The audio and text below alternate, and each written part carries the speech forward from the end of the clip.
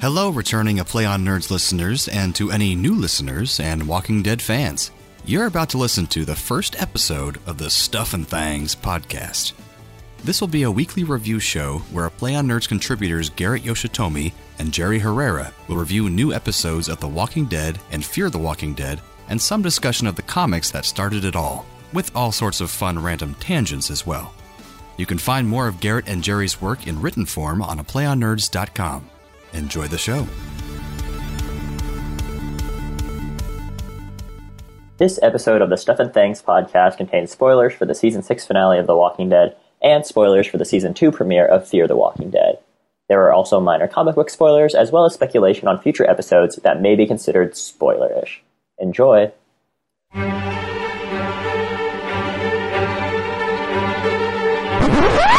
Stuff, I'm doing stuff. Thanks. I've been doing stuff. I've got things. Stuff. Thanks. Thanks. Welcome to the Stuff and Thangs podcast, part of aplayonnerds.com. I'm Garrett Yoshitomi, and joining me is Jerry Herrera. How's it going, Hey, Jerry? it's going well.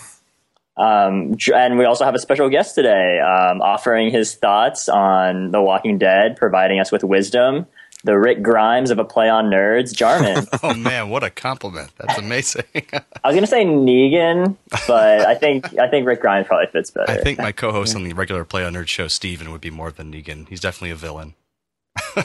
You gotta have the yin and the yang. Right. It's a solid balance. And if you guys are regular Play on Nerds listeners, as you can see, this is a new podcast that I'm going to have nothing to do with. It's just going to be Jarrett and Gary here talking about Walking Dead and Fear the Walking Dead and all that stuff. So I'm just here to be like, hey guys, enjoy yourselves.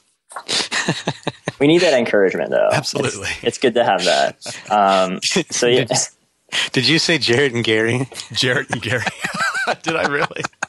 That's hilarious. That's all. We'll take care of that. In editing. Yeah. That's where all that. Oh, that's totally stayed in. Yeah. I'll probably leave that in. Yeah. This is beautiful. No, I like it. Jarrett and I'll Gary. just change my great name. guys. Not you guys or somebody else. I like them better. Yeah. They're the ones that actually telling insight, not us. Yeah. So speaking of insight, the Walking Dead season finale was not this past Sunday, but the Sunday before. It was quite controversial, kind of in the aftermath. But Jerry, what did you think of the episode? What were your kind of general impressions? Overall, I was actually really tense throughout the whole episode. It wasn't until afterwards, and the big payoff didn't happen, and so that's when I really started seeing it for what it was. But in the moment, the Carol Morgan thing was pretty exciting. I really thought that, that was kind of the end of the line for Carol until Morgan showed up, and his decisions when it came to saving her were also pretty surprising. And then there was like a big, reveal halfway through the episode. But then when you think about it, the rest of it was just Team Maggie trying to get to Hilltop, and they were, and they were being waylaid left and right. By more and more saviors. And so it was really nerve-wracking for me, because you're starting to see, as the group is starting to see, just how many people they're up against, when they really thought that they had taken care of all of them when they raided that base. And and then it built up so perfectly with the whistling, and they were finally cornered, and he pops out of the RV, and it was really, really, really great. And I was like, here it comes. It never got there. And it just never got there. I had settled up with the fact that somebody that I really cared about was probably going to die.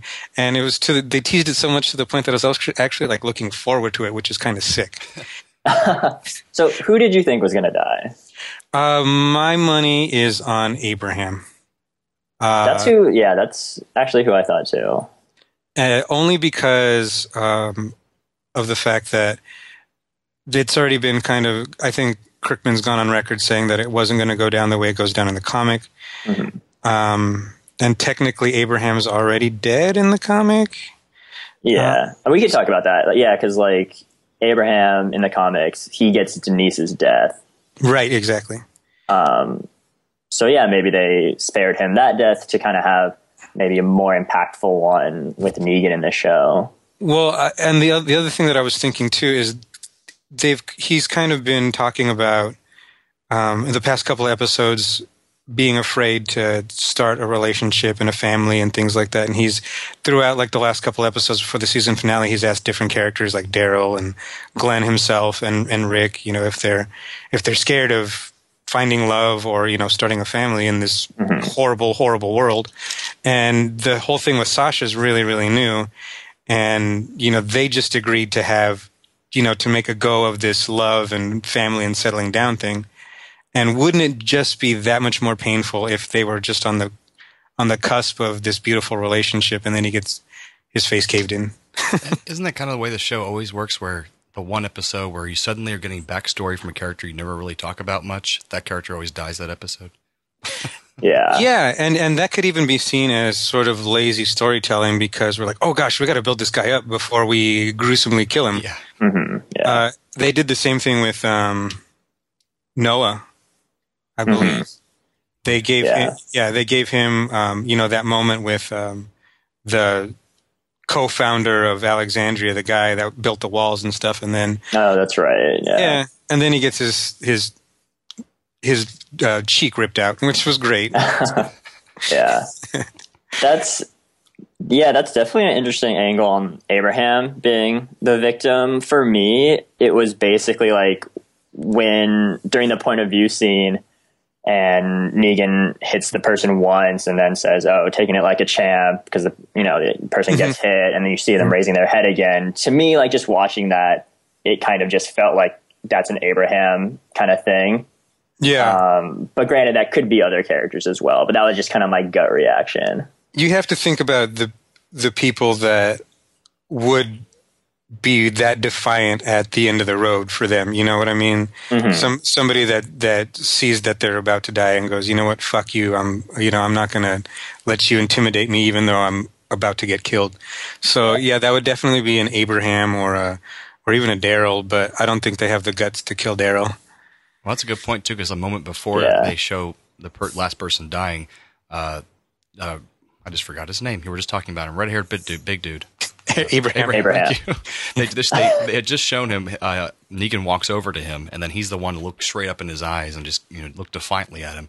So you're right. That could have been like a precursor to him doing the same thing after he gets hit in the head the first time. So it could be. Yeah. And go ahead, Jerry. No, go. What were you going to say? Well, it's about a different character. You brought up Daryl. So this isn't my theory. This is my girlfriend Kristen's theory. So I have to give her credit. Kristen. Yeah. So it's a point of view. And when you look at Daryl, he always has all his hair in his face. So if they do a point of view shot, and it's him, they should have that hair in the camera. But in this case, they didn't. So I don't know how true they would, kind of stick to that. Glenn, like a lot of characters kind of have hair in their face, like Glenn kind of does too. So we'll see, like that, and like the shot continuity. Like I know, like if you go on like the Walking Dead subreddit, there's like all these different people like diagramming the scene and like analyzing it. And I just don't think that the key is necessarily in that kind of stuff, but it's interesting to think about. Well, on the Talking Dead afterwards, I think it was Kirkman or the other producer, I can't remember his name offhand, but they were saying that they were joking around about checking out where Negan was walking, and he said, well, there actually is some kind of clue in there. And he was like, I guess he said that just to make the audience go crazy or the fans go nuts on Reddit, but and then someone slowed down the video. Have you seen that? The slowed down the sound? Yeah.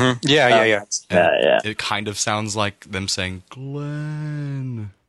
Yeah. So, I mean, that could be bullshit too, but who knows? Oh, my Lord. See, and the thing is it bothers me that they leave it up to interpretation, basically letting the fans do the storytelling for them, instead of having, like a clear idea or, a cliffhanger. And in the practical sense, maybe they really didn't know who they should kill during the season finale. And they said, well, you know what, we'll figure it out later. We'll draw up the contracts. We'll see who's doing what, because it's happened a few times where, like, for example, I think Beth was photographed doing other things, you know, like, because she's a musician, like playing shows and things like that. And that's, I kind of got tipped off on my own because I follow her on Instagram. And yeah, she was posting about shows in LA and stuff like that. And I'm like, well, if you're in Atlanta, how could you be? And then I'm like, oh, wait a minute. And so same thing, I think, with Merle, and I forget the actor's name, even though he's really great. Oh, Guardians of the Galaxy as well. Yeah. Yeah. It's gonna Michael Rooker, right? Yes. Yeah. Good job, Garrett. So I think that they're in a holding pattern and they don't want to give away too much because maybe it's still really up in the air. So I just, you know, if it's Glenn, then with the comic, I think I'm done. I don't know why I've become so attached to him, but yeah, if he gets his head caved in, I'm not gonna, because it was. I mean, if you guys haven't seen it in the comic, just look at those few panels.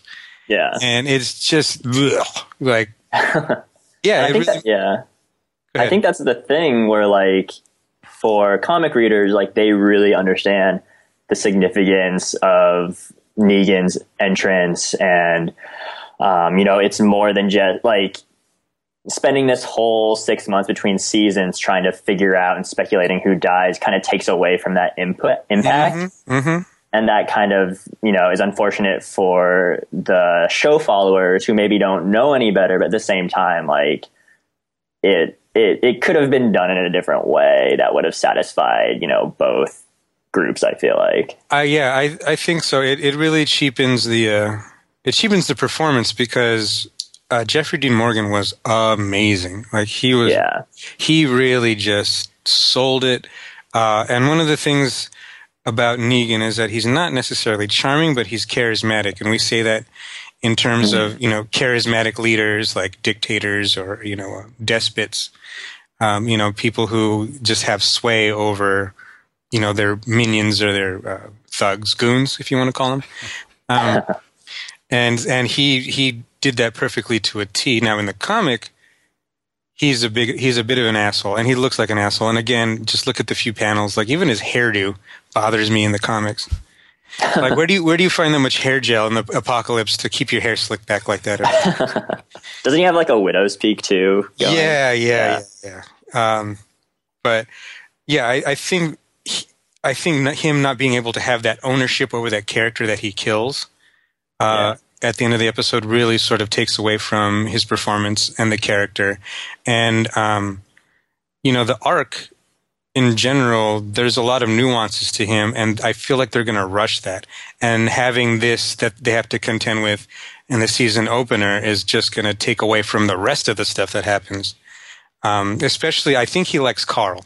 Not like in a molestery way, but he's taken a liking to him because Carl has that sociopathic look in his eye, whether or not, you know, he's got his little Enid girlfriend and all that other good stuff, and he seems like a normal kid. Like, he's a psychopath. Yeah. So in the comics, he kind of has isn't it like kind of kids in general, like he takes a liking to, like, just in a, I don't know, not a mentoring way, but I don't know. I haven't read the rule against killing women and children or something, right? Okay, so that, I think Okay. Well, yeah. In the comic, they actually. I'm not really sure how it goes down. I have to get a refresher myself. But he ends up taking Carl not hostage, but just sort of back to the complex, and they spend a few issues with, like, one-on-one. He's trying to give Carl, like, fatherly advice and. You know, asking about the hole in his head and all kinds of other weird stuff. So, it again, like I said, that it shows him not as like this brutal, murderous savage, but, you know, as a guy that probably didn't have a father figure. So, you know, again, like I said, nuanced, and that just for them to spend the time on what character gets killed at the beginning of next season just takes away from all the other stuff that they could be doing with him. You know? Yeah. So kind of backtracking, because there's a couple other potential victims that I wanted to talk about. You talked about how, like, Abraham kind of had a nice closing to his arc as far as, like, his relationship with Sasha. But I also kind of think you could say the same thing about Eugene in that episode, because he had the scene where he gave the information about making bullets to Rick and then, driving the RV on his own. And that was kind of like his, coming into his own moment. So I feel like if they wrapped everything up in that one episode, he would have kind of been the logical person from a story point of view. Yeah. Yeah, true, because that was the thing. I was like, well, Eugene's kind of invincible because he's the only one that's smart enough to, make the bullets that are eventually going to be used in this sort of stand against Negan. But he gives the bullet recipe. I'm not really sure what you call that, a schematic. I think it's a bullet recipe. I think that's the actual technical. Yeah, delicious. Yeah. We'll go with that. We'll go with, because you bake bullets or something. So they, in theory, could figure it out for themselves, thus negating his value. And that was a pretty, that was a very bro moment between all of them, between him and Rick and Eugene and, Abraham. They all sort of said their goodbyes, and this is, you're a survivor, you're not a cowardly douche anymore. And he really seemed like he was ready to die, but then he gets dragged out with the rest of the group and he's all weepy and beat up. So I don't know. I really don't think that it can't be, obviously it can't be Maggie, can't be Rick, can't be Carl. I don't know who else is out there. Do you think it could be? Do you think it would be Aaron? Do you think they would wimp out with such a? I mean, I like Aaron, but he's a minor character, and so to give a major death to Aaron. You're really gonna beat to death the only gay guy in the apocalypse? That's a good point. I think he's gonna get a pass there. And that was the other thing too, is when I saw him get onto the Maggie bus, I was like, oh man, it better not be Aaron, because I like him too. Yeah. And he's definitely a character that they could spend developing more that they haven't. And it's really unfortunate. He's just kind of been like a Me Too kind of person. Yeah, they really, he had he had some good moments, just with his introduction last season, but I feel like in season 6, there wasn't as much going on for him story-wise. And where the hell is his boyfriend? He's been gone for a season. Oh, yeah. Apparently he shows up in one shot. Didn't he get injured? Yes. When I first found him, I think he was injured or something. But oh, yeah, that's true. His leg or his ankle is tweaked or something. Yeah. And then one other thing, that when you were talking about Beth and how the actress who plays her was, you could kind of tell that she might get written off because she was doing other stuff, kind of in her own other professional areas of her life. Glenn, I've read, is Stephen Yeun, the actor who plays him. He has an indie movie that shoots soon. Oh God! So that might have some effect. I think it shoots overseas though, so I don't know if it will be conceivable for him to do both. No. If that's and see, and the thing is that I follow Steve Yeun on Instagram too, and I haven't gotten. The only thing that I know is he did Conan O'Brien, and that was it. I'm like, oh no, he's dead. He's doing Conan. So that information really does.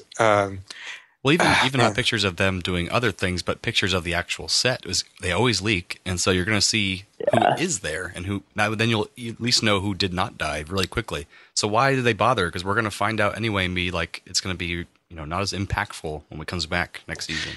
Yeah, then that's kind of what I'm saying is if they leave it to up to chance or interpretation, or they leave it to the fans are we're essentially gonna ruin it for ourselves. We're gonna cannibalize the thing that we love the most, and it's all these cliffhangers. And I've read a few articles that talk about how the show in general just isn't dealing with cliffhangers the way cliffhangers are supposed to be dealt with. And Game of Thrones is apparently guilty of this as well, but I don't watch that show because I can only handle so much death in my entertainment, But I think it was overall my thought about it is at the end of the day that it was a huge misstep. And I'm going to keep watching, but it's sort of I'm the angry boyfriend and I have my arms crossed and I'm waiting for an apology, But Garrett, you liked the episode, didn't you? I liked the episode. I thought just the whole build-up with, getting roadblocked by larger and larger groups of saviors was really, kind of thrilling, and got my heart pounding. And just like the slow kind of erosion of Rick's confidence that you can see throughout the episode is, just really great acting on Andrew Lincoln's part, and just good character development too that we just don't always see with The Walking Dead. Like sometimes it's like, because really his confidence has really been developed since like Terminus, and like he keeps on encountering like, more dangerous villains, and keeps on rising above it and defeating them. And so it wasn't like, well, season 6 is here. We need Rick to kind of lose his confidence, so let's start making him seem confident now. Like, no, this has been developed for the past few seasons, which I think is good. Yeah, I do have to say that he freaks out really well. You could see it in his face at the end of in the finale, that he was just like, oh shit, this is an entirely different animal that I'm dealing with here. Because before that, the governor was probably the most, the biggest threat, because the wolves, so they shanked some people. The hunters, so they ate some people. Any group of people that can get taken out by Carol is not a group that should be surviving in the apocalypse in the first place. She wrecked the hunters and the people at Terminus, and so. Plus, they didn't even have guns. Yeah, which is that's like kind of an interesting, not reality, but it's a little bit of realism in that, like, finally, like, the idea of conserving bullets and running out of ammo is coming into play. Yeah. Because they've had skirmishes, but I think in next season it's going to be a war. I mean, not to sound like a promotional, not to sound like Hardwick or anything, but it's going to be a war. So, I mean, again, it's not like I'm not looking forward to it, but, it's just. So you're going to keep watching next season? I kind of have to. You kind of have to, right? Yeah. I might have to start writing about another show for a while. Well, I'm paying you both, $20,000 an episode for this podcast, so you have to keep watching. So. Yeah. We're under contract. Yeah. I wish we got paid that much. This apartment on a Greek island just isn't going to pay for itself. I got to do some writing every now and again. Exactly. Because I think the episode before, Rick almost shot one of them in the back. Yep. Yeah, and he was just trying to get his horse back, but he was waylaid, and Morgan kind of shoves Rick's arm, and it didn't occur to me that that's who that was, but I was like, oh, well, who's that guy in he looks like a raider in the Fallout universe, but yeah, he had the body armor and the spear and the horse and everything, and it didn't dawn on me until he shows up after Morgan blasts, I think, Miles or whatever, which was a cool moment too, because you can't kung fu everybody in the apocalypse. You're going to have to shoot somebody at the end of the day. If you want your friends to live, you're going to have to kill other people. Like, that's the core of Morgan's problem and Carol's problem and all this other good stuff. But anyhow, so the Knights show up, and right off the bat, they offer help. It's not like, who are you? Where's your group? Like, Rick has to ask the questions, like, how many people have you killed? How many walkers have you killed, etc. They're just like, hey, let's get you some help. Your friend's hurt. Come on back. And so they're like diametrically opposed to the Saviors. The Saviors take and they kill without asking questions. And that's their modus operandi. That's how they get you to fall in line with them. Whereas the Knights are, chivalrous, we'll say, in not like a neckbeardy milady kind of way, but like a Knights Templar kind of thing. And so that's going to be a really, even though they have spears, they still are people and they're still numbers. And once we see the kingdom and how it's run, I think it's going to be really exciting. And I'm not even going to remember his name right now, but the guy with the tiger, I think that's reason enough to watch the next season to see how they handle a tiger literally eating zombies and saviors and just wrecking shit. Like, oh, jeez. Yeah, it's pretty. In the comic, it's pretty great. So you think they will adapt the tiger for the show? instead of going like maybe a more, television friendly, accessible way to do it. See, Yeah, like a big, yeah. Yeah, he might. You know what? That's Jarman. That's a joke, but it's not outside the realm of possibility. They might scale it down to just like an attack dog or dogs. Unfortunate. Yeah, I don't know how many. Maybe we could look this up. How many like wild or like big cat trainers there are in Atlanta? But I hope it's a tiger. That would be cool. Well, and for me, that's just the tiger to that character is just as iconic as Lucille is to Negan. So you can't, you have to have both. If you're going to do Lucille, you're going to have to do the tiger, which the tiger has a name too, and I can't think of it. I'm terrible. That's fine. It sounds like something I'm going to be looking forward to. Before we go into Fear, I have one last point, and it's another speculation about who dies, and I love this stuff too much. I was a huge fan of Lost, so I love theories and analyzing and overanalyzing. But going back to Glenn, the point of view shot in that episode when they were in the truck, it was Glenn, Rosita, Daryl, and Michonne. I'm pretty sure it was Glenn's point of view, or at least at the very end when it's a point of view shot and they're exiting the back of the truck. It's like Michonne and Daryl are in front, and so it's either Glenn or Rosita's point of view, but it's probably Glenn's. And I think the only other time this season where there was a point of view shot, or maybe even for the series, well, maybe not the series, but at least for this season, the only other time was when Glenn was on the dumpster and he was looking at Nicholas. Oh, bastard, you're right. So if you want to look at it that way, deep it's cut. deep cut. So the point of view shots so far have been Glenn. That's crazy. Oh my god! It'd be so great if they actually did think of that. Yeah. That could be the clue. That's true. Like that they're talking about, but I don't really expect too much of the writers now, so I don't know how consistent they'll be with that kind of stuff. But we'll see. I love deep. Yeah, like we'll see. I think we should take bets now. Like, I'm saying it's Abraham. Obviously, Garrett, you're thinking. I'm going to go Glenn. Yeah, I'll go Glenn. Jarman, you have a pick? I think I have to go Glenn too. Just things are pointing to it. And plus, he's getting more and more interest from movies and such like that. Otherwise, it's Daryl, because he's also getting lots of movie deals and such. Okay, so he might just have to leave. Okay, Glenn with the side bet of Daryl. Yep. All right, so so let's go on to Fear the Walking Dead, the redheaded stepchild of the Walking Dead franchise. So season 2, right? This is season 2. What did you guys think of the first season? I live in the Los Angeles area, and I recognize a lot of the neighborhoods that they shot in. It was exactly what I wanted. Like, I've always wanted like an urban zombie story, and we kind of got that with like 28 Days Later and stuff like that. But it doesn't really.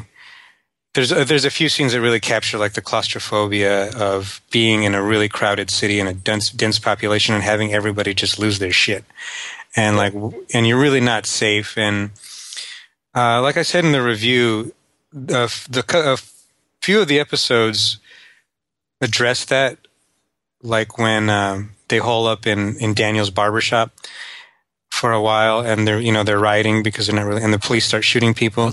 I wish they would. Yeah, and I really wish they would have shown more of that kind of stuff, and I suppose that's just sort of time constraints, but that was just enough. I'm like a little baby bird, and they just dropped enough drops in my mouth to keep me strong, and so I ended up really enjoying it, even though they made some really odd decisions, like when they decided to unleash the entire LA Forum's worth of zombies on the military base just to rescue 2 people. Yeah, that was like I don't know, guys, but I really like the actor that plays Travis, and now I can't think of his name, and it's going to bother me. And Cliff Curtis. Yes, that's him. I just looked it up, so I can't. Okay, I was going to say. Yeah, this is the first one I looked up. The other ones I remembered. Okay, no, you totally knew it already. Magic of Ed. Yeah, he's on point. But yeah, I really enjoy the actor, and so I guess the location really is what sold me more Yeah. than necessarily like the story or the plot points, because like the quarantine episodes are also a little weird. Like, I don't think that it would really go like that, but okay. But so here we are in season 2, though. Yeah. What do you think of the episode? Well, I liked it. Again, I really feel like, and this is me just being a jerk, but I really wanted to see LA burning a little bit longer. Yeah, they kind of just opened with everything on fire, and I kept wondering, like, are they going to go back to show how things all became on fire? But they never did. So Yeah, they're like, well, here's some fighter planes flying overhead. Like, we're bombing Yeah. LA. You know, Yeah. that's all the explanation you need.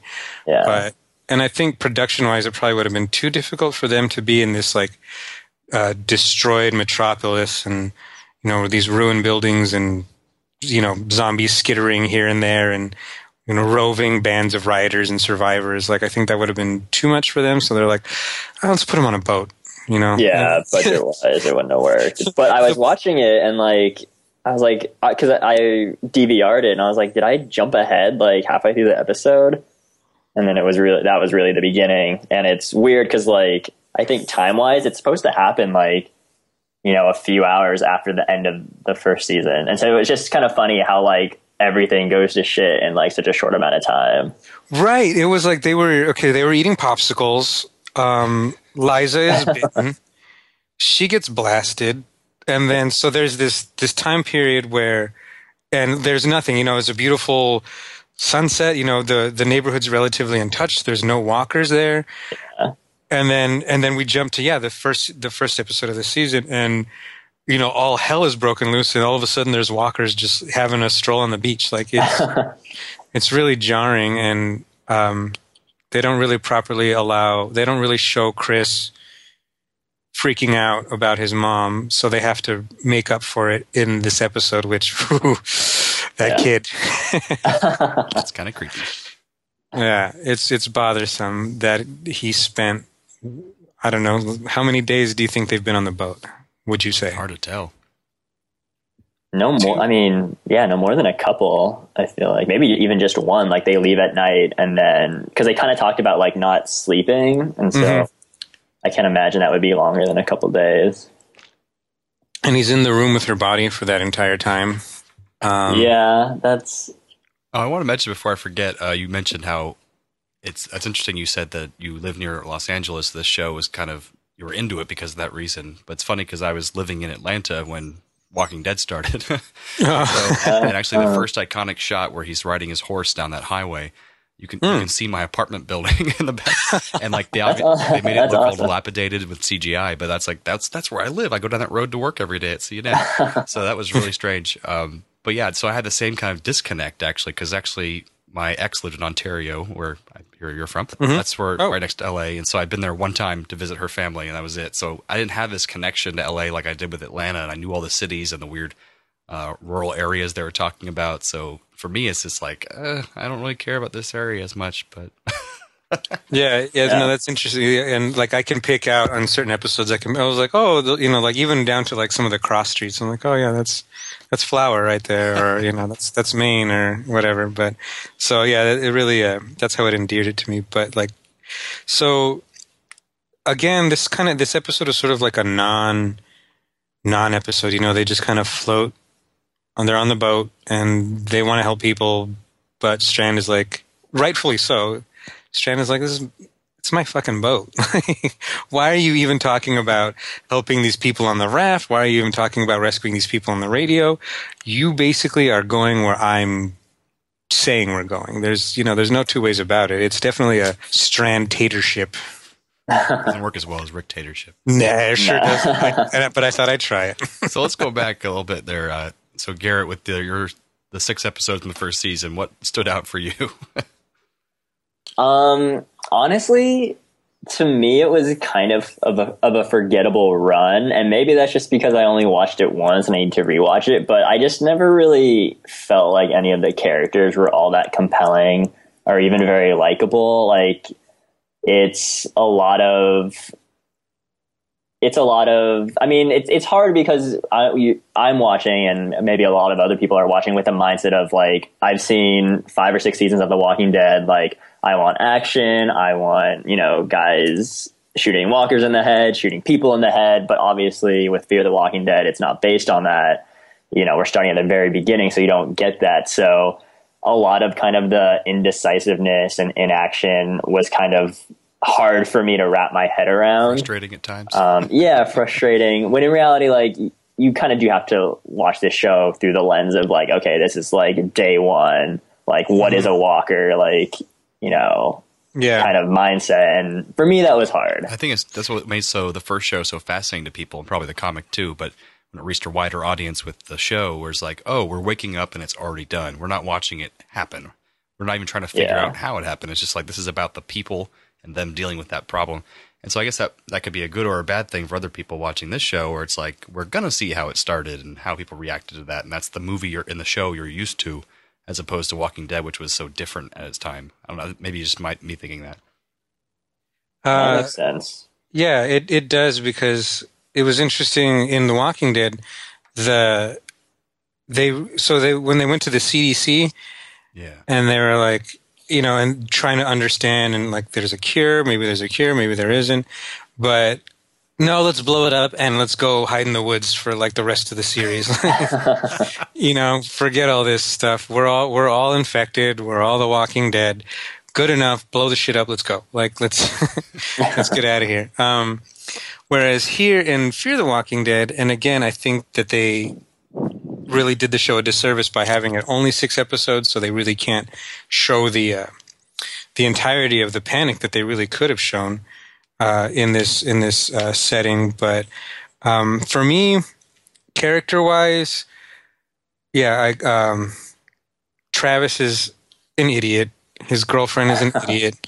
The only smart one is the junkie son, Nick, because he's on the streets, so he knows a little thing or two about moving and getting past things and surviving and stuff like that. And a badass Latino grandfather. He's pretty awesome.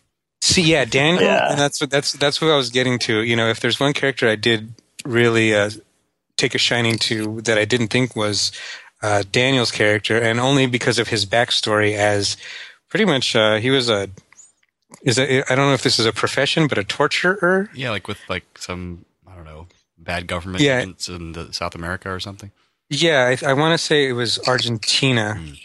We'll probably hear about this. Historically, there was I think it was Pinochet in Argentina. I better look this up, because if I screw this up, but he was on the wrong side of the regime and tortured people. Or no, it was Chile. Okay, excuse me. Whew. Oh man.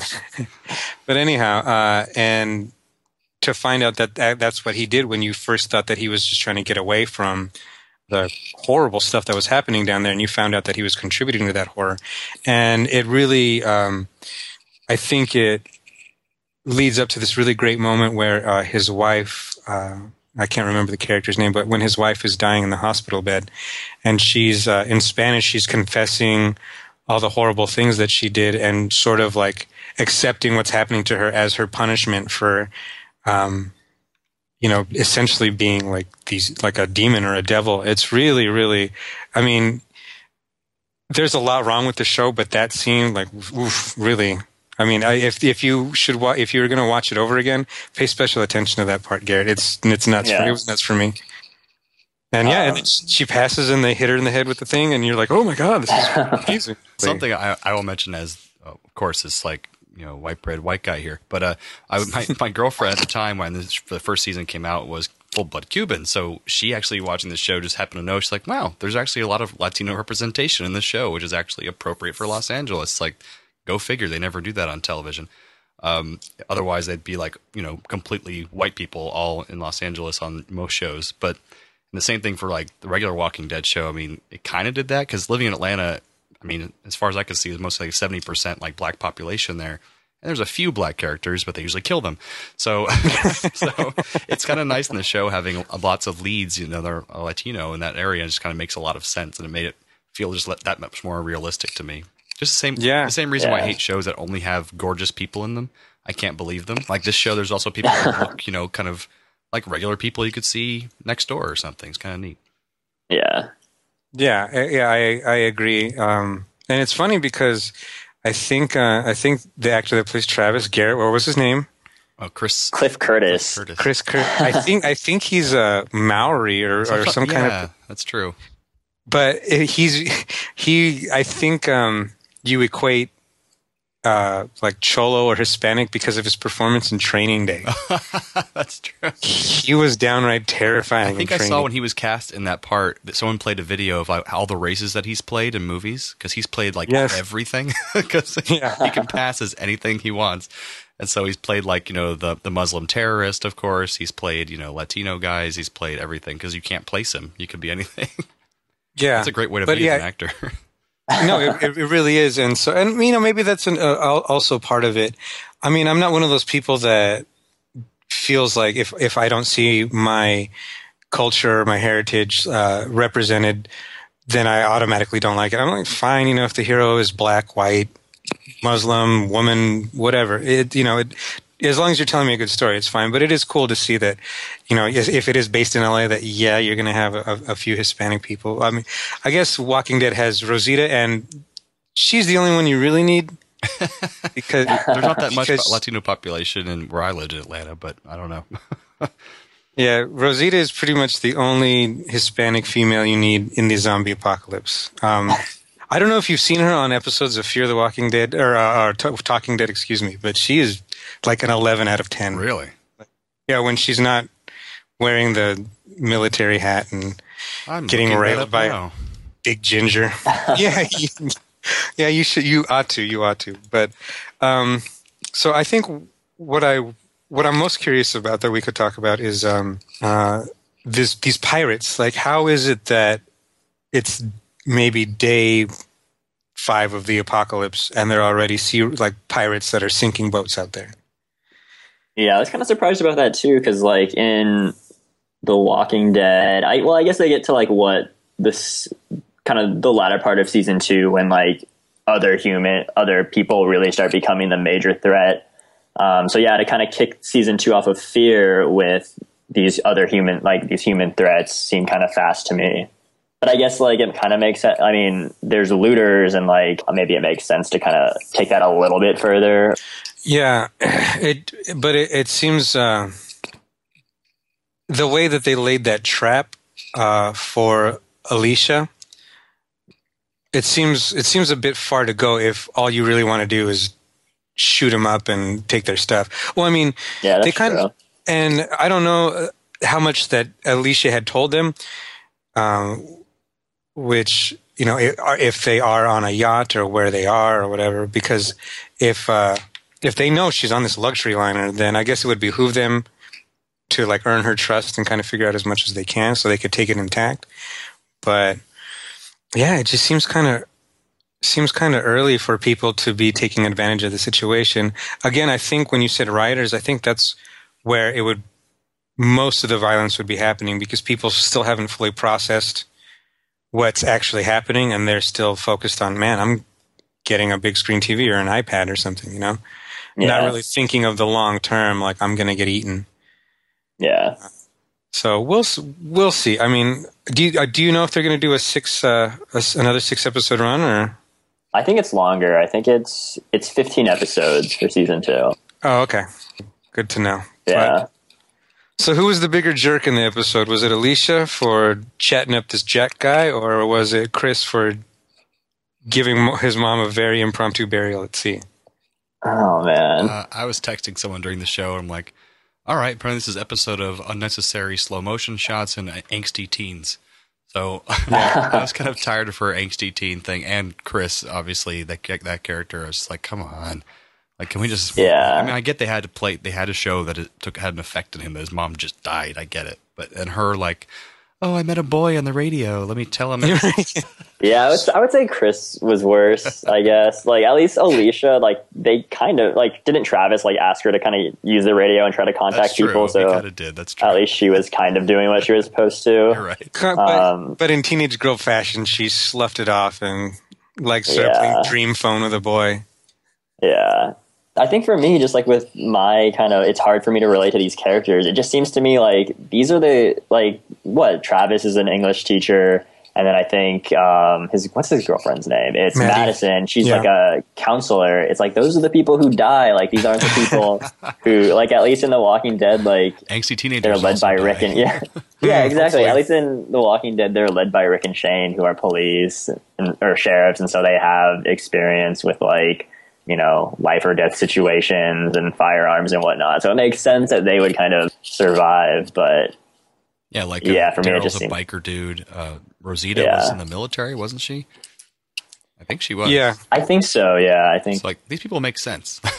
Both her and Abraham were in the military together. Yeah, hence the pairing. That didn't make sense, but it's over now. Yeah. I also thought it was really kind of early to show they had the raft with people on it, and then the yacht just kind of sailed by, and like Strand didn't want to stop. Travis went to go talk to him, but kind of backed off because he did kind of realize that the kind of us versus them aspect of it. And so I kind of thought that was maybe a little early to bring that into, since I don't think we really got that in The Walking Dead until maybe later seasons, or at least like maybe season 3 and on. They stayed good longer, you mean? Kind of like... Yeah. And that's all Strand's doing. I think that if, you know, they had beat him over the head and took his boat, they would be helping people. But so you think if it was Travis's boat, he would have stopped? Yeah, absolutely. And yeah, it is kind of early because I think, again, going back to why they decided to burn down all of LA so quickly, I think they would have spent more time in the city. And this is still at a point where we'll say resources are plentiful. So maybe people outside the quarantine zones would still be trying to help people and scavenge and form groups because, you know, safety in numbers and whatnot, not really understanding that, you know, these people could be bad or infected or whatever. But I think that was sort of the purpose of the that whole arc where they were quarantining people and their ulterior motive was just bomb the shit out of them after they left. So you don't have that dynamic of, oh, we're still in the city and we're trying to figure it. We're holding up in the, you know, at Staples Center or something like that. You know, which you know they could have done all this stuff, but no, let's get on the boat. It's cheap. I don't know. Sure. Yeah, it is cheaper right now. But again, I'm with it. You know, it's like a codependent relationship. You know, I'm here whether, you know, good, bad, or ugly. Yeah, you're kind of you were too far down that road, or you just have to kind of keep watching. Yeah, because like you said, I like Daniel. You said his name was. He's really cool, so I think that has possibilities. I really wouldn't care if the lead character guy and his wife died, or his girlfriend. But, I mean, those other characters are much more interesting to me. But maybe they'll become more interesting later on. Who knows? They might. It's so early on. Yeah. Yeah, they're pretty much blank slates, I guess. You know, the two, Maddie and Travis, they're, you know, they are meek and timid or whatever, so they can sort of project whatever emotions need to be to drive the episode forward. You know, Daniel's the secretive torture guy, and his daughter Griselda's like the quiet wounded one that we only saw like twice in the episode. Mm-hmm. I don't know. I think I'm calling it now. Maybe we could take bet. Nick is going to be the only person that survives this series or this show. Really? So everybody else gets killed off? Everybody else gets killed off. Yeah. Whoever he might meet people along the way that he keeps alive, but I think he's sort of like the LA version of Rick Grimes, which is kind of weird to say. I'll bet Alicia is the last one to survive. Okay, there you go. Just to piss me off, it'll be her. You know, I think I'll kind of take the safe bet and go with Travis, just because he is the main character, which is kind of a cop out. You're probably right, though. You'll probably end up being right. Yeah. We'll probably be sending you, I don't know, Steam gift cards or something. Whoever. Yeah, something like that. I'm doing stuff. Bang. It doesn't make sense. Thanks for listening to the first ever episode of the Stuff and Thangs podcast. If you have questions that you'd like to have answered on the show, send us an email at stuffandthangs@aplayonnerds.com. That's stuffandthangs, THANGS, @aplayonnerds.com. You can also follow me on Twitter @GarrettTweets, and read my weekly reviews on Agents of S.H.I.E.L.D., as well as Jerry's reviews on The Walking Dead and Fear the Walking Dead at aplayonnerds.com. I'm doing stuff. Bang. You try anything. Anything. Oh. What were they? What? The things. I won't say anything. Everything. That was a stupid thing you did. Bang.